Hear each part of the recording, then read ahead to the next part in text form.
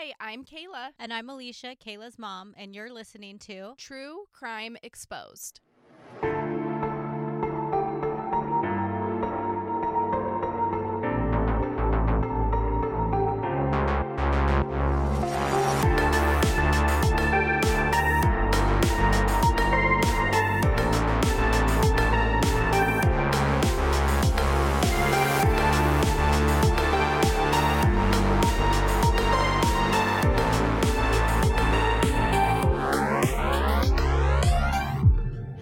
Hello. Welcome back to True Crime Exposed, where every week you'll be able to find a new true crime case to binge.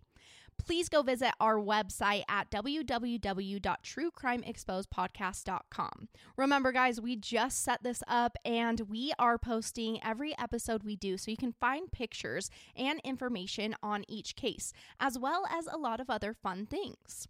You can also find pictures on the cases we cover on all our social media. Follow us on Instagram, Twitter, TikTok, and now we are also on Facebook. On Facebook, just look up True Crime Exposed. On Instagram, find us at True Crime Xpod, True Crime EXPod. On TikTok, just find us at True Crime Exposed Podcast, all spelled out. And on Twitter, find us at True Crime Exposed. But there's an E missing. It's True Crime XPOSED. And make sure you guys go leave us a 5-star review if you love our show. And if you don't love it, then you don't have to listen. But if you want to keep listening, but you have a little bit of criticism, go ahead and email that to us at truecrimeexposed@gmail.com. We're happy to take any suggestions. We also accept case suggestions there at that email and personal stories. Today's case is a case filled with scandal. Scandal that is so out there that it seems hard to wrap your mind around. That murder could be known by so many people who collude with each other to cover it up.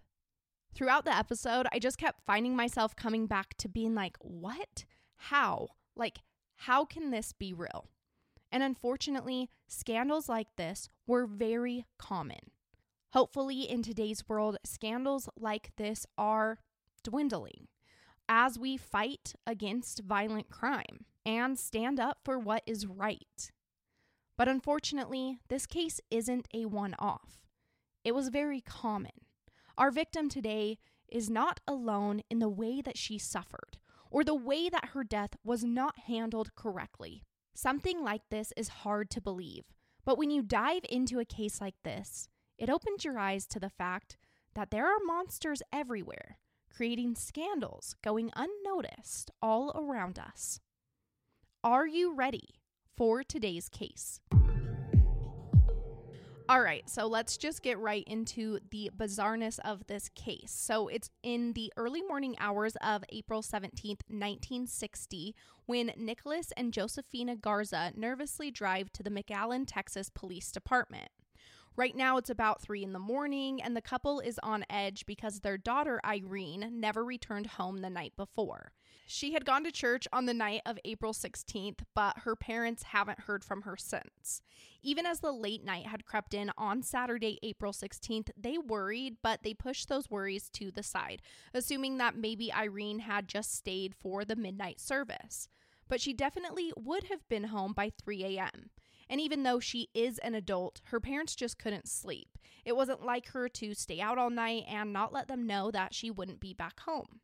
So it's in the middle of the night on Easter morning that Nicholas and Josefina report their 25-year-old daughter, Irene Garza, as missing. Police take this report seriously after Irene's parents explain the circumstances around her not returning home and how they had driven to the church she attended that night, and they had found her car.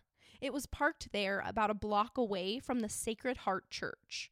So did something happen to her on her short walk either to or from the church? The report is taken and the search is immediately on. It's only a little more than 24 hours after Irene was reported missing that a trail of Irene's items are found on a nearby road there in McAllen. So a teacher from nearby Edinburgh, Texas, spots a black purse laying in a field, and this was near the intersection of North McColl Road and Farm to Market Road 495. This teacher's like, okay, random that a purse would be laying here in the middle of a field. So he looks inside to see if he could find a clue of how to return it to whoever lost it. But he's a little taken back when he realizes that this is Irene Garza's purse, and he knows this family. So immediately he takes it to the Garza home, and search efforts along that road intensify. It's later that same day that her left shoe was found, and then soon her lace veil was also discovered. All of these items were a short distance away from each other, and finding them ignites the largest volunteer search to date in the Rio Grande Valley. So people just came out in masses to support the Garza family.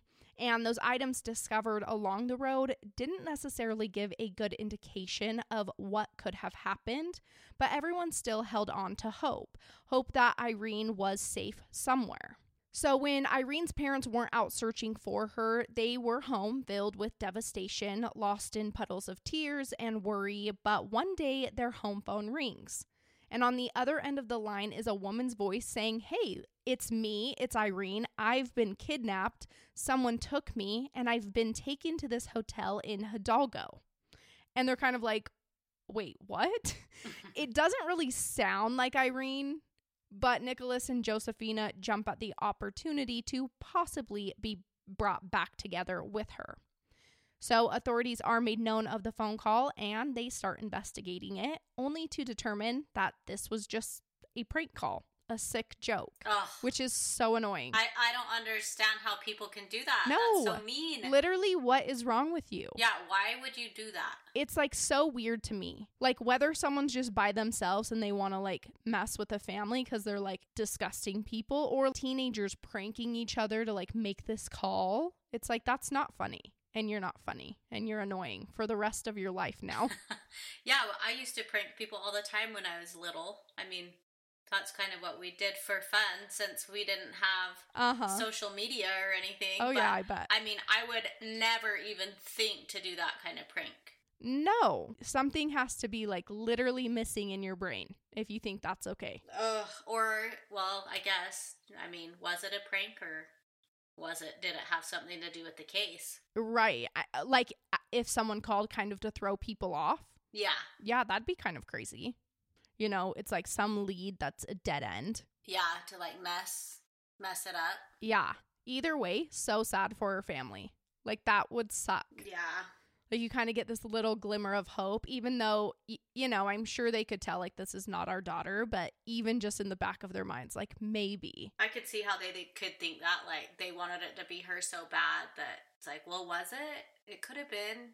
Maybe she just didn't sound the same. Oh, so it's just really sad. And this cruel phone call obviously was really devastating to the Garza family, but they wouldn't have to wait much longer before finding Irene. But it wasn't the outcome they had dreamed of.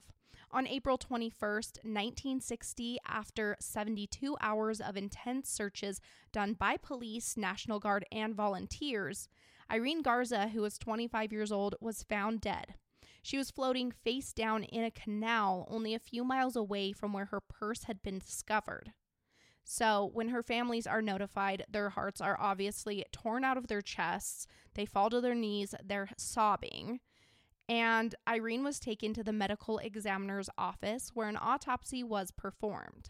She was found to be fully clothed in the same clothing that she had left her home in on the night of April 16th, but her underwear and her shoes were missing, besides that one shoe that was found along the road.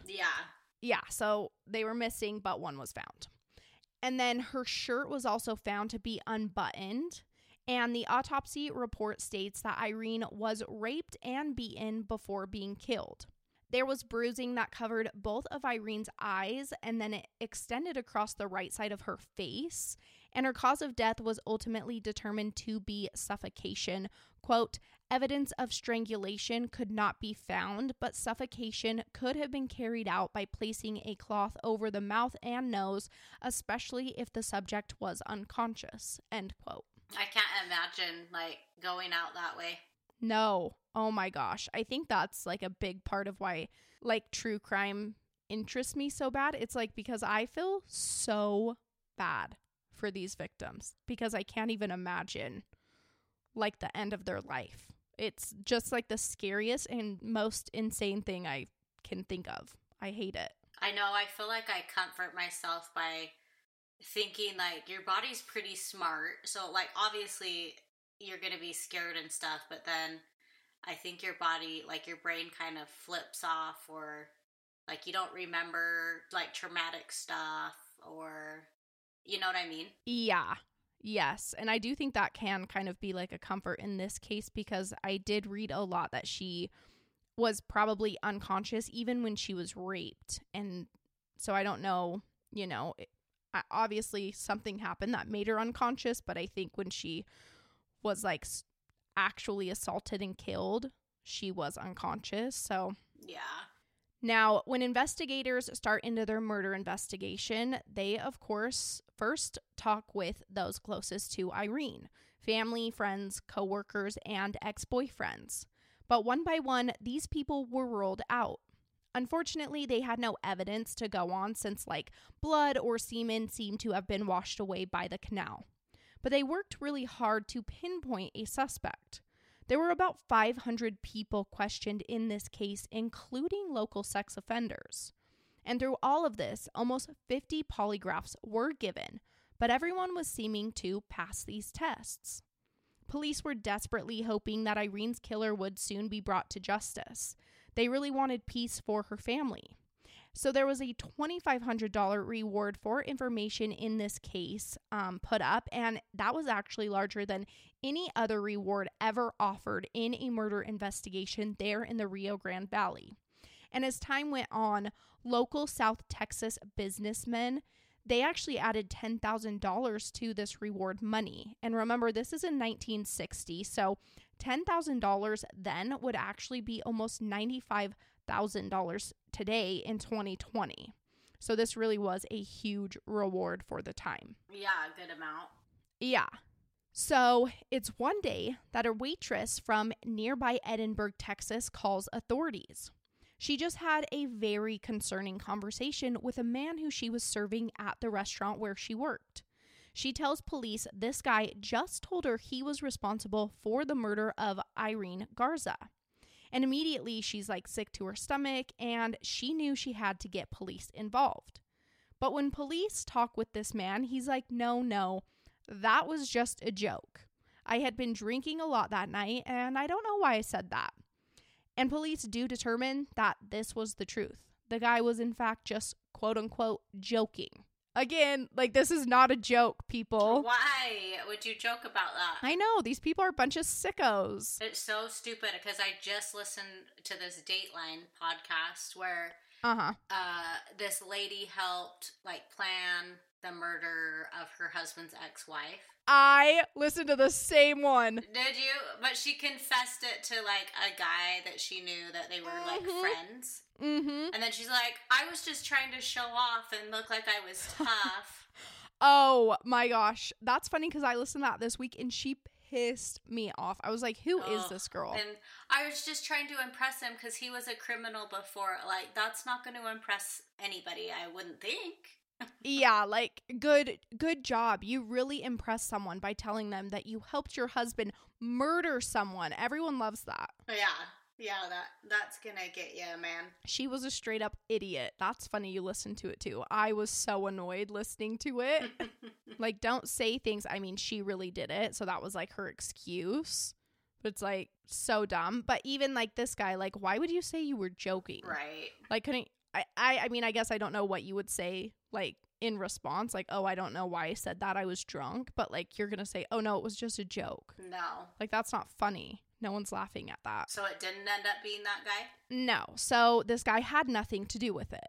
Literally, he was just saying it for who knows what. Ugh. So regardless of police not getting far between their interviews and their polygraphs, they had found one piece of evidence. It was discovered on April 27th, 1960, after 6 days were spent draining the canal that Irene was found in. On the bottom of this canal, there was a light green Eastman Kodaslide 35mm viewer with an electric cord plug-in attached. This is basically like a photo slide viewer. It kind of looks like a mini blow dryer to me. And it was found just feet from where they believe Irene's body was placed in the canal.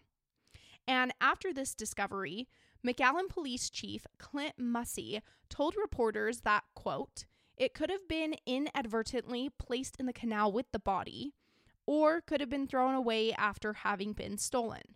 We are seeking any information that may shed light on the former ownership of this viewer. We are doing everything possible to run down any lead which might be even remotely connected with the crime. End quote. So what is it, like, the purpose of it is to view pictures? I think so. Like, maybe, I was kind of thinking, because it looks like it plugs in, maybe you put like picture slides in it and it kind of looked like maybe it displayed those pictures onto a wall or something. Okay. You could like view them, you know? Mm-hmm. What's that called again? Like a projector? Projector. Yeah. Mm-hmm. Yeah. I think something like that, but I don't really know. It's before our time. So let's dive into Irene Garza a little more. So she was born on November 15th, 1934. We know that her parents are Nicholas and Josephina, and they owned this little dry cleaning business there in McAllen, Texas. They lived on the south side of McAllen until her parents' business really started to become successful. At that point, Irene was now a teenager, and her family moved up to a more affluent area in the north side of McAllen. And Irene would attend McAllen High School, where she, as a shy young girl, was able to blossom and find her talents. She was actually the first Latina at McAllen High School to perform as a twirler and head drum majorette. And once she graduated from high school, she used her skills as a twirler for her talent portion of a local pageant. And in 1958, she was crowned Miss All South Texas Sweetheart. And that same year, she was also the homecoming queen at Pan American College. So you can tell she was like very talented and ambitious, along with being like absolutely beautiful. Outgoing, probably. Yeah.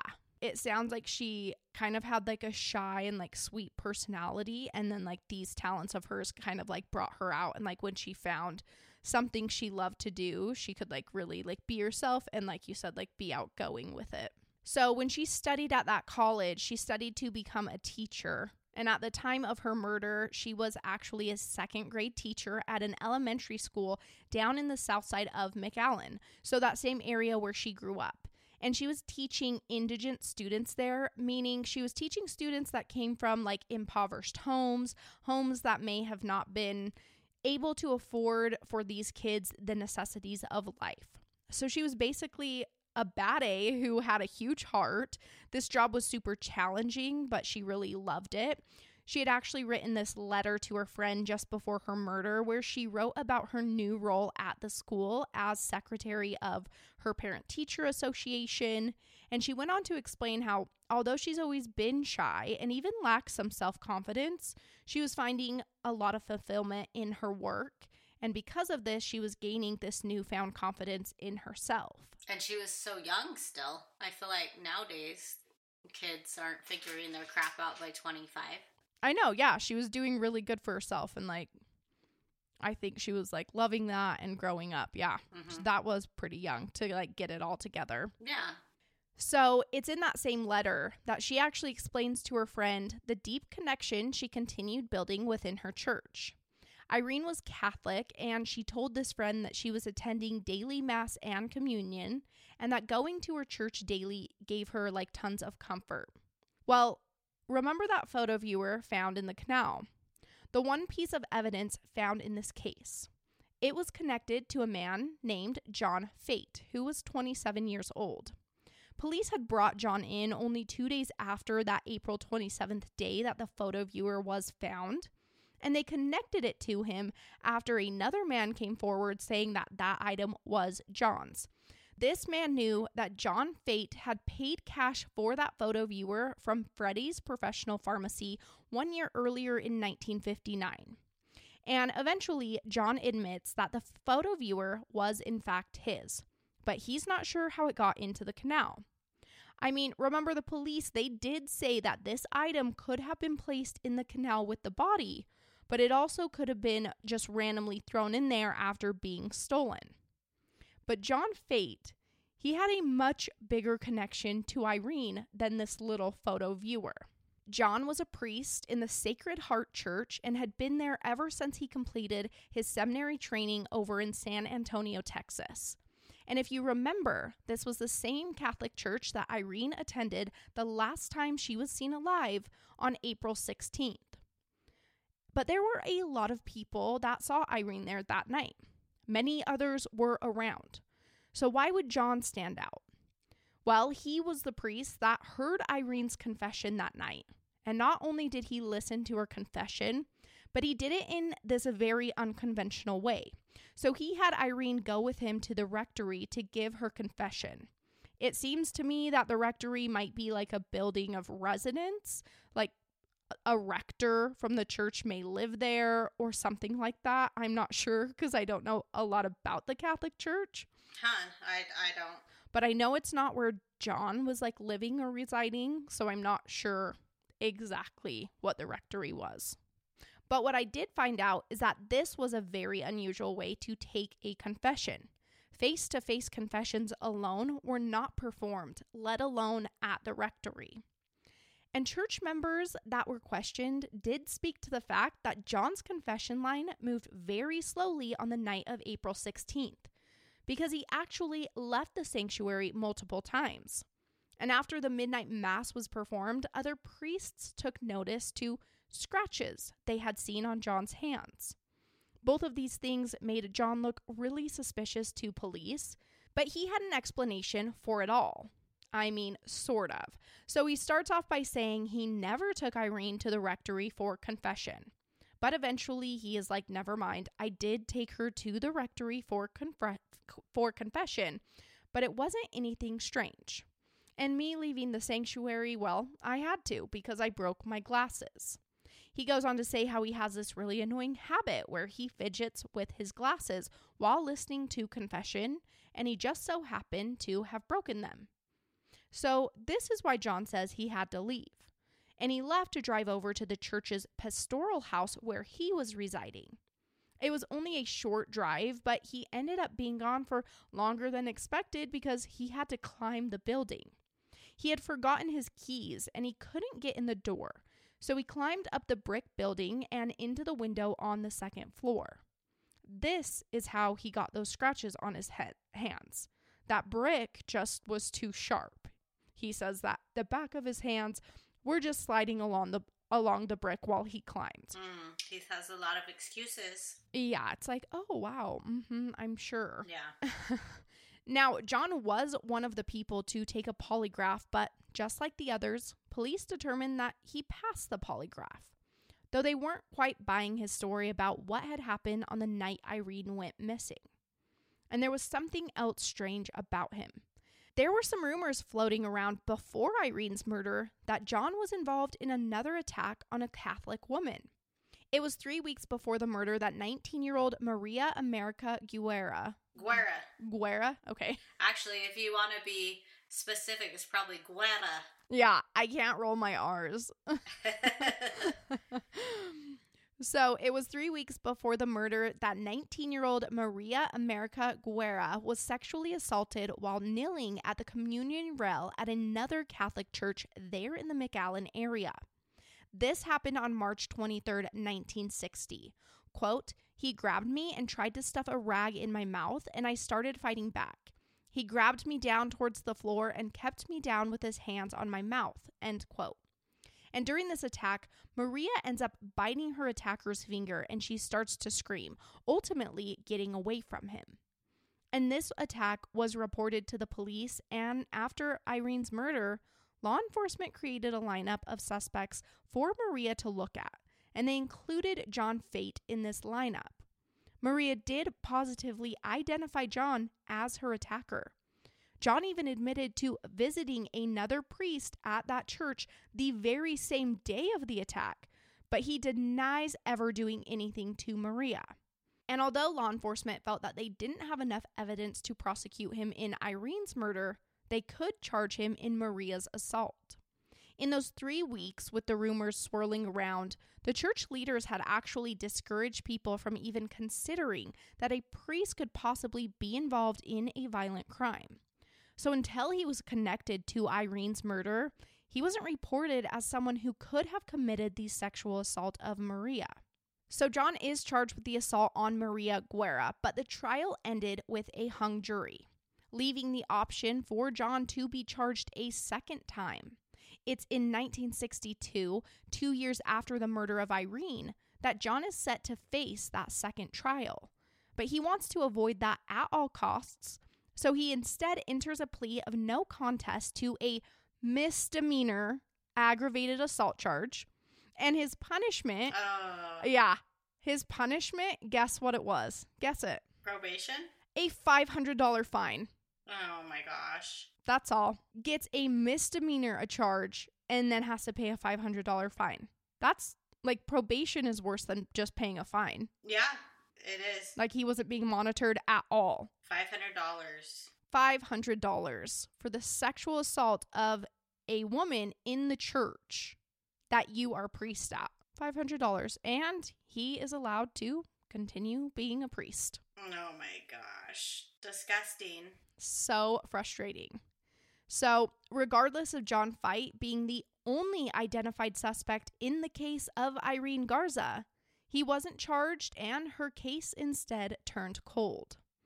But it was so obvious that he did it, right? Like, sure, there wasn't this overwhelming amount of evidence, but this photo viewer was tied to the crime scene and to him, along with that overwhelming amount of circumstantial evidence.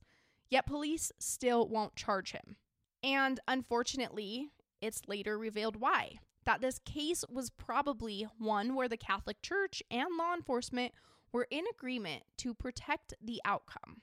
Why? I hate how churches get involved in that. Frustrating. Like, how? Like, let's cover it up. There were some really big scandals like this within this church.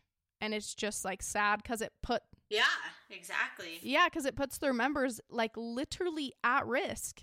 Like, the good people in their church are in danger because of these, like, crazy scandals that seem like... It doesn't even seem real to me that people can do stuff like this and cover stuff up. I'm sure this guy did it to more than just those two as well. Oh, I bet.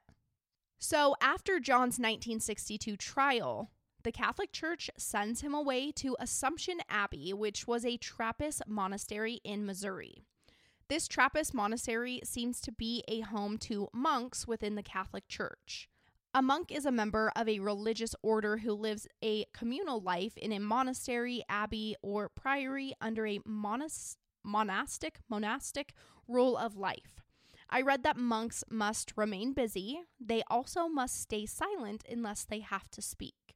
And I'll explain in more detail later why exactly John was sent here to practice as a monk in the Catholic Church, but it seems pretty obvious.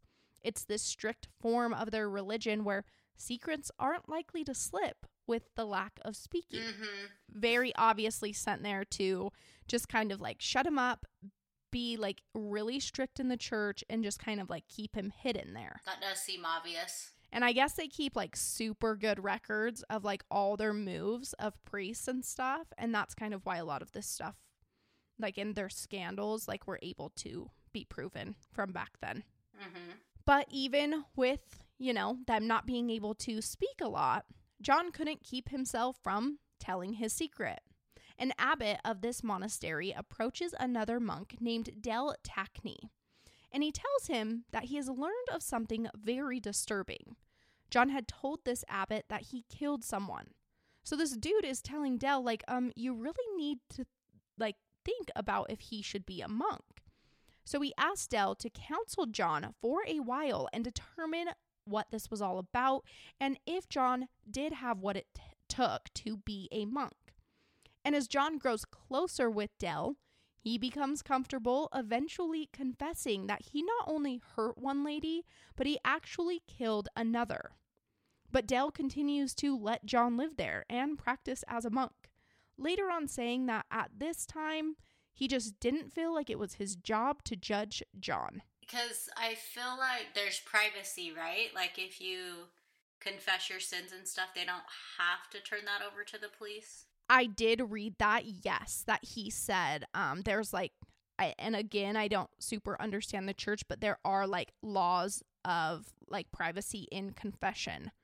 So like if he was saying this in some confession, whatever, I don't know what you have to do to be in confession with somebody, but this guy didn't necessarily, I think, legally have to tell, maybe. I don't know if that's a law. Like, yeah, that just seems so wrong. Yeah. Is it a law with the government or is it just a law within the church? I mean... Or like kind of both back then? I think it's both. Because that seems crazy to me. Like, I get it with attorneys. Like, attorneys don't have to say anything if their client, you know, like, confesses to them. But it seems like I don't really care if someone confesses to you in a church. Like, you still have to tell on them. You should do it to do the right thing. And also, like, if someone confesses murder to you, it is 100% your job and your right to judge them.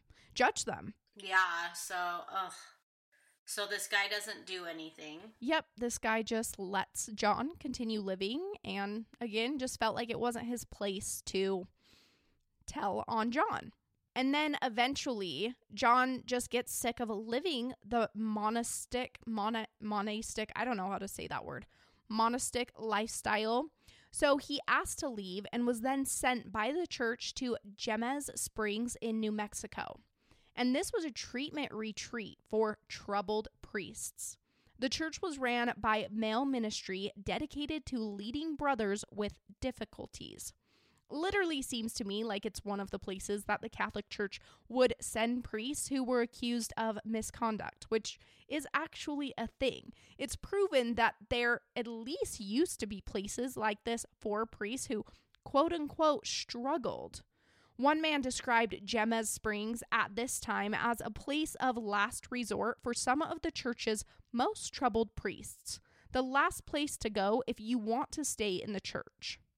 So it's basically like this place where tons of priests who are struggling with sexual abuse and other like bad forms of misconduct go. I don't get it. Put them all together. Maybe I don't understand, or I'm not like that forgiving of a person. I should maybe be better, but... Yeah, no, I think they were a little too forgiving of their priests at this time. Right, yeah. They took it too far, for sure. Now, John, he didn't go here as like a priest attending the retreat. He went there as a staff member, and he eventually worked his way into a supervisory role. Now, during his time here, there was a priest by the name of Father James Porter who came into the center after being discovered to have molested children in the 1960s. And it was John himself who cleared James Porter for placement in another parish, meaning he was allowed to be sent to another church as a performing priest. So one sexual predator is clearing another sexual predator to continue his service as a priest. Oh my gosh. And that James Porter, he went on for 30 years to abuse children. He actually was eventually defrocked, meaning that his rights to perform ministry were removed, and he was sentenced to 20 years in prison after being convicted of molesting 28 children. But he admitted to sexually abusing children of both sexes for 30 years, starting in the 1960s. Wow. Yeah, he, I think, is at the center of that big scandal of sexual abuse within the Catholic Church. Like, do you kind of remember when all of that blew up? Oh, yeah. Okay, guys, I had to pause and take just a minute to tell you about Hydronique Hydration. These little drink packets are life-changing. Do you suffer from headaches or feeling dehydrated when you're working out? Or do you need a little pick-me-up when you're hungover? Hydronique Hydration are electrolyte powder drink packets, and this company started in the midst of the pandemic. The founder of Hydronique Hydration, a frontline healthcare worker, started developing constant headaches. And there was this landmark research study published early during the pandemic showing that up to 81% of frontline healthcare workers developed new headaches. No thank you. And this was mainly because of their personal protective equipment. He was looking for a healthy drink that had all the necessary vitamins and minerals, but without the sugar. something that was keto friendly and healthy, but most of these powdered drinks on the market have tons of sugar and caffeine. He created Hydronique Hydration, which is sugar-free, keto-friendly, plant-based, and antioxidant rich. Their product contains elderberry, which has immune-boosting properties for support during cold and flu season. So if you're having trouble with eating and drinking healthy during your busy day in 2022, and you want a sugar-free, keto-friendly vitamin drink, give Hydronique Hydration a try. There are 30 electrolyte powder packets in a pouch, which is perfect for a 1-month supply. You can visit the website www.hydroniquehydration.com. www.hydroniquehydration.com, or you can search for Hydronique Hydration on Amazon.com, where they are offering a discount coupon at checkout for the next week. So yeah, literally, if you look up James Porter, it's this huge thing. The first thing that pops up is like a place where you can make your claim if you were a victim of his. Like, this literally is one of their biggest scandals. And it's this other creepo, John, who freaking allowed him to go on, continue serving. And why would he even be in charge of that? I know. That is disgusting, and people knew. He murdered someone. Yeah, and people in their church knew. And yes, people knew. So, James Porter, he's described as one of the most dangerous and depraved sexually offensive priests.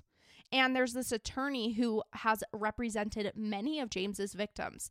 And he stated, quote, "The reality that fate himself, a criminal, was placed in a position of power, supervision, and direction of other criminal priests is a public safety nightmare." End quote.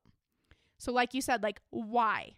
Why was he put in charge of letting these other criminals and troubled priests? Those were the only people there in this church. Ugh. All these troubled people, and he's in charge of either letting them continue on or not. And he murdered someone, so probably every single person, he's like, yeah, you're good. Yeah, you're good. What can I say? I murdered someone. What could he say? Literally. And I'm sure he didn't have the training. Absolutely not.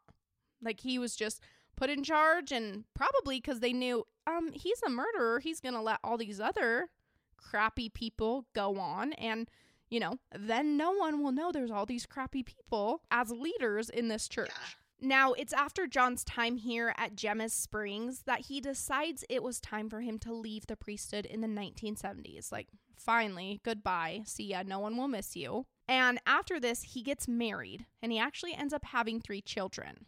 There's not a lot of information surrounding his wife or his children. Probably a good thing to protect him. Not to protect him, to protect them just from being connected to this horrible person. And during this time with his family, they lived in Arizona, and he worked at the Society of St. Vincent de Paul as a food charity volunteer before retiring in 2000. So literally is still working kind of within, you know, the church. And then he just went on to live his life. While he worked, while he was retired, and he just lived for so many years off scot-free. Until 2002, when Dale Tackney finally decided he could no longer keep John's secret. On April 25th, 2002, Dale first sends a letter to authorities over in San Antonio. He was confused, thinking that this is where the murder took place. Remember, San Antonio is where John was trained as a priest. So in that letter, it was stated, quote, "He assaulted her, bound her, and gagged her. He removed her clothing from the waist up and fondled her," end quote. Ugh. I know, disgusting.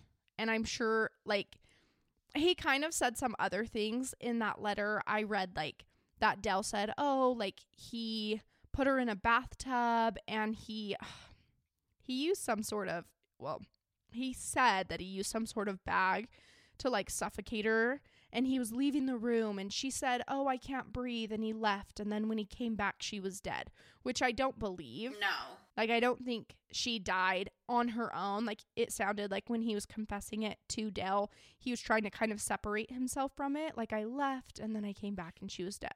Yeah. But I don't think that's true. I think he did it. Yeah.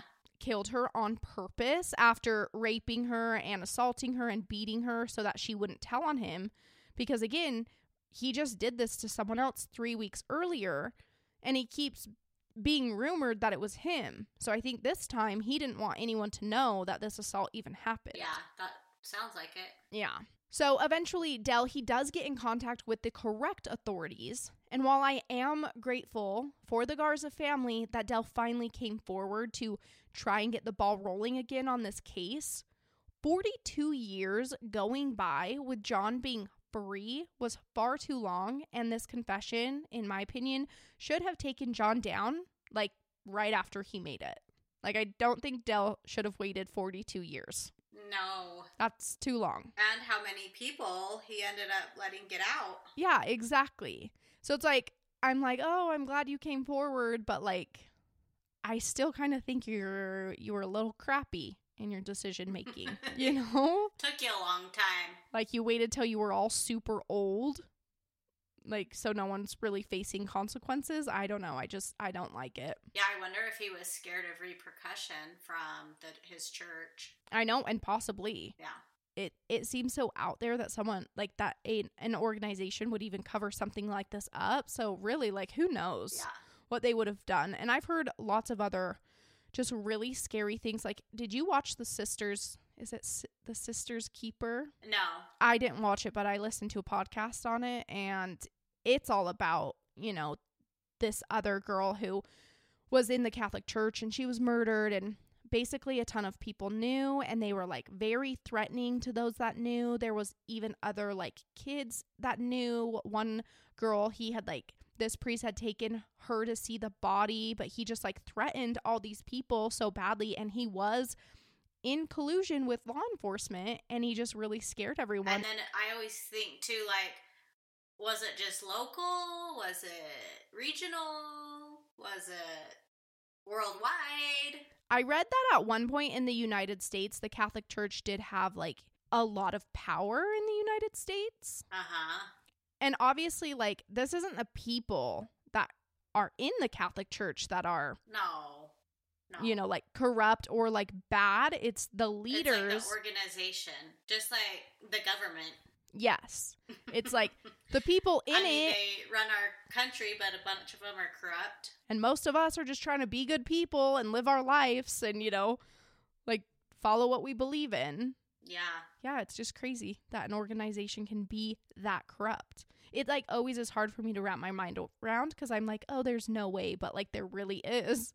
There's all these stories. Yeah, I mean, stories like that have happened in my religion too, you know, like really bishops doing this or that, or oh yeah, you know, there's always going to be bad seeds everywhere. Right. What's really bad is them trying to cover it up. Like just come out and be like, yeah, there was this person that was, you know, like bad. He was a leader. It was horrible. Like we don't condone that. He sucks. That's where it gets like into the organization being corrupt. Like of course there's going to be bad people everywhere. Right. But we shouldn't be covering it up. That's kind of where it gives you the bad taste in your mouth, you know? Yes. Yeah, absolutely. Like just admit one of your higher ups did stuff and get them out and move on. But to try just to do that and cover it up and let it happen to more people, and it's just so wrong. Yeah, and that's the sad thing is like they literally are in danger. All these other women and like children are in danger. Mm-hmm. So at this time in 2002, Victor Rodriguez was the police chief, and he had brought in Rudy Jaramillo, who was a part of a newly formed section of the Texas Rangers, and this was the cold case unit. So it's Rudy who dives headfirst into this investigation when it's reopened, and he is able to contact Father Joseph O'Brien. In 1960, Joseph was the assistant pastor of Sacred Heart Church in McAllen. And you know what Joseph told Rudy? Well, he said that shortly after the murder of Irene, John did in fact confess to him that he was responsible for her slaying. This was crazy because only 2 years earlier in 2000, Joseph O'Brien had gone onto a television program and stated that he didn't know a thing about Irene's murder. Why didn't they do anything? So just another person who knew about the murder even in 2000 is still covering it up when he goes on this television program. But then when it's finally reopened, he's probably too scared to like not say something. So he's like, yeah, you know what? He did confess that to me. Could they not use that in his trial? Well, this was just in 2002 that he came forward saying this. Oh. Not in 1960. So this is literally still 42 years later. Yeah, but he was the one working on it, right? So couldn't he have presented that evidence? What do you mean? Like if he admitted to the confession, couldn't he have presented that evidence to get him convicted? So this was reopened in 2002. Rudy gets that from Joseph O'Brien. Joseph O'Brien is a priest in the church. That's who he confessed to, not a policeman. Oh. Rudy is the police in 2002 that's talking to Joseph. Joseph is saying that back in 1960, John confessed to him. Oh, okay. I see. So, and there's even this taped interview with Joseph O'Brien where it's stated, quote, "What happened is we knew he was dangerous, okay? We shipped him off to monasteries. He stayed 10 years. Then he got married." End quote. Oh. Good job. That's good. Who cares about the people that he hurt and killed? So annoying. So at this time, Rene Guerra was the district attorney, and he doesn't have any relation to Maria Guerra. And he had actually been the district attorney since the 1980s, all the way until like 2014. But regardless of the new evidence in these confessions being brought forward, Rene wasn't sure about revisiting charges. He felt that there was not enough evidence, and he also felt that the original police work was shoddy. On top of that, he claimed that Joseph O'Brien had dementia when he was being questioned, and that Rudy Jaramillo actually inappropriately fed Del Tackney the location of the murder since he originally thought that the murder occurred in San Antonio. For me, Rene seems like he's making a lot of excuses as to why he didn't want to bring charges forward. Could he even have been involved later on in collusion with the Catholic Church on, different issues like this? I don't know, but he really ticked off Irene's family after making a super insensitive comment saying, quote, "Why would anyone be haunted by her death? She died, her killer got away." End quote. Are you kidding? I know, excuse me? Her parents are haunted by it every minute. Yeah, even if the person was literally behind bars, her family would still be haunted by it. It sounds to me like he's basically saying, you know what, don't continue to be bothered by her death because we all know what happened and the guy got away with it. Move on. You know who killed her. Yeah, who cares? Hate him. Most people want justice if their family members are killed. Yeah, I can't even believe he would publicly say that. What? That's insane. Yeah, so even when Rene does bring this case to a grand jury, he doesn't do it until 2 years after the confessions were brought forward. And then on top of that, he doesn't subpoena John, Del, or Joseph to the court. So obviously, the grand jury didn't indict John. And then in 2005, one of the main witnesses to a confession, Joseph O'Brien, dies of old age. Why didn't you subpoena them? I don't think he wanted this case to go to trial. Yeah. Now, because of all of this, the case goes back to being a cold case for another decade. Until 2014, when Ricardo Rodriguez starts campaigning to unseat Rene Guerra. Mm-hmm. And I'm with him. Get that dude out. That's what I was going to say. Get him out of office. Literally, goodbye. So Ricardo brings up the case of Irene Garza as an issue. And in his campaign, he says that he wants to see Irene's family get justice. And he promises to look into her case again if he was elected. And in late 2014, after the votes come in, it's announced that Ricardo Rodriguez won. Rene kind of panics. I think he knows he messed up with Irene's case. So just days after learning about his loss, he reaches out to Ricardo. And he's like, hey, I want to appoint you as a special prosecutor on the Irene Garza case. A surprise, I'm going to help you do something for it. Oh my gosh. But Ricardo, he's not falling for it. He's like, no, man, I'm good. I actually will just take a brand new look at the case myself once I take control of the district attorney's office in January 2015. Yeah, like, no, don't need your help. No, I actually just won, so I'll just do that in a month or two when, I'm in office. Yeah. And Ricardo, he wasn't lying, because only 4 months after taking office, he announces in April 2015 that Irene Garza's case had been reopened. And only 1 year later, in February of 2016, John Fate was finally arrested. How many years had that been? It had been, so I think by the time in 2016, I think it was 56 years. John was living in Arizona. That's where he was arrested, and he was 83 years old. Oh my gosh, that is so stupid. So literally lived his entire life. Right. And it's 1 month later, in March of 2016, that John is extradited back to Texas and imprisoned at the Hidalgo County Sheriff Adult Detention Center. So John enters this plea of not guilty, and there is a bond hearing where prosecution asks for a bond of $750,000, while the defense team says, that's not fair. So they ask for a $100,000 bond because John has stage 3 kidney failure and bladder cancer. Which, okay, I don't care.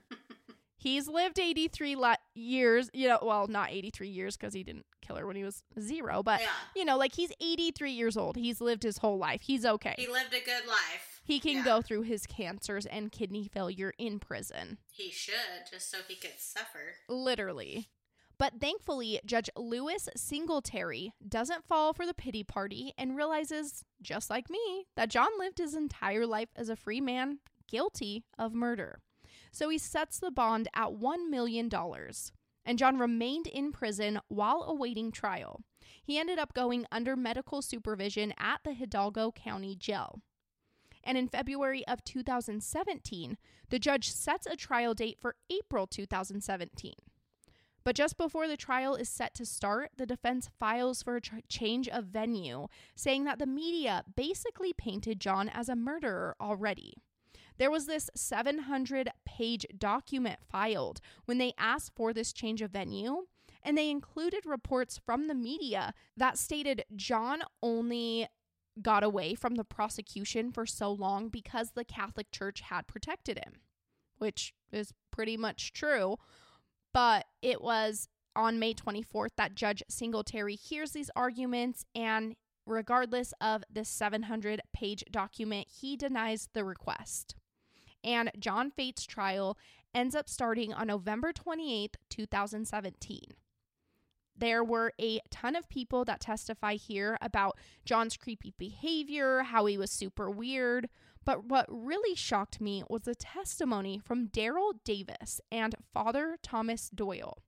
So Daryl is a former reporter who testified about a meeting that was an off-the-record meeting, and it happened in 1962. So Daryl, he testifies that the DA at the time stated in this meeting that they knew John had murdered Irene Garza and not to worry because he would be sent to a monastery, which we know he was in fact sent to a monastery. Daryl also stated that in this meeting, it was clear the church and law enforcement knew John killed Irene, and they offered him a deal, saying that in exchange for his plea in the Maria Guerra case, they would not prosecute him for Irene's murder. What? It's ridiculous. So that's really why he took that plea and got that $500 fine. Yeah, they were in cahoots. Yeah, because I kind of wondered when I was reading it, I was like, well, is the law enforcement in, in this with the Catholic Church? Because they still did prosecute him, for the Maria assault. And when I read this, it made so much sense to me because they were in on it. Obviously. So they were in cahoots. So Mike Garza, he's actually also not, it's so many people have the same last names, but he's not related to Irene in any way. He was actually the assistant district attorney prosecuting this case, and he stated, quote, "The institution who is in the business of seeking salvation for others was complicit in covering up this murder," end quote. Just crazy that people can just have like straight disregard for a human life. I know. Just to protect their organization, themselves. It's dumb. Really nutty. So, on August 1st, 1960, 3 months after Irene was discovered murdered, there was this letter written from Father J.F. Paulicki, and it's written to the head of the southern region of the Missionary Oblates of Mary Immaculate, and this is Father Lawrence J. Seidel. So Paulicki, he never mentions John by name in this letter, but he wrote about advice he received from the sheriff. Quote, "The prosecution must be made to see just how weak their case is, lest they go off half-cocked and set the wheels into motion that would bring this out in public print and give the opponents of the church a field day. After 3 or 4 months, or even less if possible, have this young man transferred to another part of the country as a normal obedience. He feels that everyone knows that priests are always being transferred around, so this would not be strange. After some time in his new place, a year or two, then have him sent out to a foreign mission. The reason for this first move is to get him out of the area of suspicion. If something happens, the officers of the area will always be suspicious of him. The sheriff concludes that the longer time we have, the weaker the case gets. He has much experience in such things, and I believe this is extremely wise. He is also a Catholic, and he also stands to lose materially by such a scandal here, in such a non-Catholic area," end quote. Just like straight up shows that this was a big cover-up. Yeah. Yes. So Thomas Doyle, he's the other man whose testimony stuck out to me. Thomas is a Catholic priest that was ordained in the 1970s. And he has been the expert witness in clergy abuse cases all around the world. So he said about the letter, quote, "In my experience in the thousands of documents I've studied, it's the first time I've seen any organized plan of obfuscation, I don't know how to say that, collusion and cover-up played out step by step in coordination with the civilian law enforcement," end quote. And he goes on to explain that if it went public that this priest had murdered someone, that would be super bad publicity for the church. And he says something that literally came to my mind as soon as I read that. I thought, okay, well, what seems worse to me than a priest murdering someone and the church condemning him for it and coming out and saying this is horrible, we don't support it, is the church covering up and hiding it. Oh, yeah. That's way worse. Yeah. And Thomas, he echoed that thought, saying, quote, "The true scandal, in my professional estimation, is engineering the cover-up or not allowing or permitting or insisting that this man followed the course of justice. That is the scandal," end quote. Yeah, it is. And it's like, yeah, duh. Where's like the common sense with all these people who were doing this? I know, I don't get it. It's like, where's their conscience? Irene's family is also in your church, or at least Irene was. I actually don't know about her parents, but yeah, like that was also a member of your church. Like people would stand behind you a lot more for coming out and being like, "Oh my gosh, like this is horrible. We are so sad for her." Yeah, I do not understand that one bit. No, it's like mind-blowing. Like wrong is wrong, no matter how you justify it. I don't care who I know that murders someone, they're getting told on by me. I don't care if you murder someone, I'm probably going to tell on you. Good, I hope you do. Don't cover that up for people. It's just the right thing to do.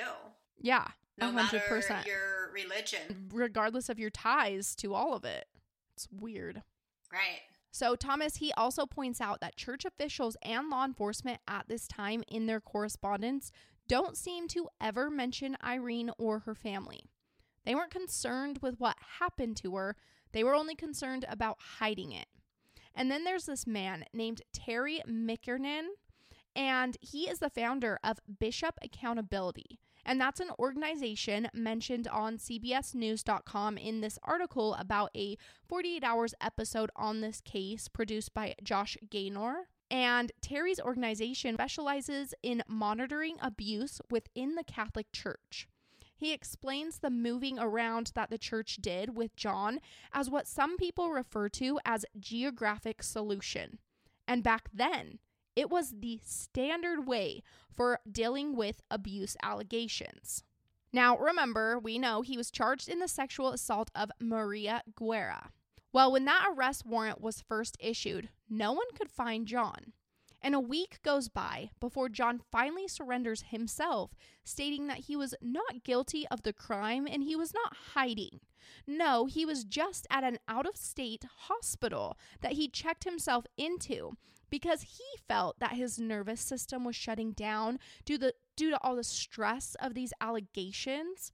He also tells police he needed some mental help in the hospital because he developed a fear of women. Like, oh, you fear women, the people you attack and kill. Okay. Mm-hmm. Hopefully what he was fearing was maybe being haunted by the woman he murdered. I hope she was like coming in and freaking him out. Yeah, that'd be awesome. Now, Thomas Doyle, our clergy abuse expert witness, he explains this by saying that in the 60s and even into the 70s and 80s, when priests were accused of sexual abuse, they were sent to specialized healthcare facilities. And in John's case, he was sent to a place called Alexia Brothers, who took in priests and promised anonymity. So they literally would send these priests not only to the different like religious homes, but they would send them to hospitals to help cover, again, their sexual abuse allegations. To be the devil's advocate, like, I'm glad they have places like that and glad they have, like, want to help and maybe help rehabilitate people, but you still need to do it in the right way. Like, I don't think prisons and stuff are good at that. I think our society can become better at rehabilitation and stuff, and that's great that the Catholic Church, you know, maybe had facilities like that, but it's like they shouldn't have taken it into their own hands to decide the punishment for these people, for this murder. Yeah, because it makes it seem like these rehabilitation places, like it makes it seem like that's not the goal. Yeah. Like, even though it should be, like, the rehabilitation, like you said, is good, but it's like when they're just covering up things for people, it's like, did you really want to rehabilitate them or did you want a front for hiding them? Yeah, exactly. It's just sad. Now, thankfully, after all the testimony concluded, the jury found John Fate guilty on December 7th. The next day, the defense asked that John only receive probation. They asked the jury to look at John's life since his last convictions in Maria's case. He hadn't been convicted of any other crimes since, and, you know, he's like so old. But the prosecution symbolically asks for a conviction of 57 years. This mirrored the amount of time that had passed since Irene Garza was murdered. And on December 8, 2017, the jury pronounced a sentence of life in prison. John was sent to the WJ unit 10 miles north of central Huntsville, Texas, where he lived for just a little more than 2 years before dying of natural causes on February 12, 2020. So he lived to be 83 years old, and he only spent 2 years in prison for the murder of Irene. Ugh, that just is so wrong. It makes me sick. I'm glad he was finally caught, at least at the end of his life. Even though it was only 2 years, at least he didn't die as a free man. Yeah, and were Irene's parents, had they passed by then? John was 27 at the time he committed this murder. And so then he was 83. So, yeah, they had to have passed by this time. Yeah. But I know she had some cousins there. Just sad that they never got to see justice. And I'm sure they also knew who it was all this time, and just to know that he was out living, that would have been very frustrating. That would be so hard. How could you even go on with, like, I would become so obsessive. I don't think I could move on in life. No, like, I literally think I would have to refrain from hunting this person down and hurting them. Like, if I knew someone was out there that had killed my child, my daughter. Yeah, like I think I would be the one going to prison for murder because I would find them. I really would. Like, I would just be like, all right, I'm going out. Going out like this. But then you wouldn't be around for your other kids. They can visit me in prison. Oh. I'm just kidding. I'm not advocating for, like, what is that called? Like revenge? Vigilante justice. Yeah. Yeah, but, I still would. Well, this scandal, like we kind of talked about earlier, it put the faithful members of the Catholic Church in direct danger of a disgusting person. And unfortunately, it's not the only huge scandal and cover-up of a priest's actions in that church. Hopefully today, with people like Thomas Doyle and Terry McIrnan, they can continue to fight for justice and safety for people who want to love the good part of their religion. Irene Garza was a dedicated member who was smart and determined and caring. She deserves so much more from a place that she loved with her whole heart, from an organization she dedicated her life to, a place where she found comfort and where John savagely stole all that comfort away from her. My heart is with her family, and I am so glad that after 57 years, Irene was finally able to have some peace and her family got the justice they always deserved.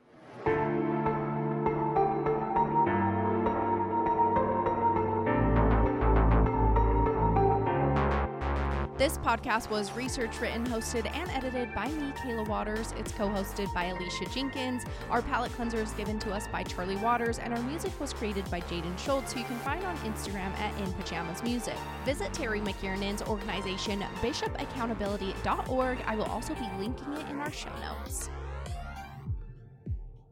I'm Charlie Waters, and I'm going to be giving you a palette cleanser, and it's going to be the best ever. We are going to be talking about the Earth. Did you know that the Earth is made of water? 71% of the Earth's surface is covered in water, and the ocean holds like 96% of all Earth's water. But there's also water in ice, rivers, and waters, lakes. And there's also water in the ground. And guess what? There's also water in us and your pets. Even lions and cheetahs and elephants and giraffes. That's a ton of water. And my mom's here helping me remember all my questions. Thanks for listening to me.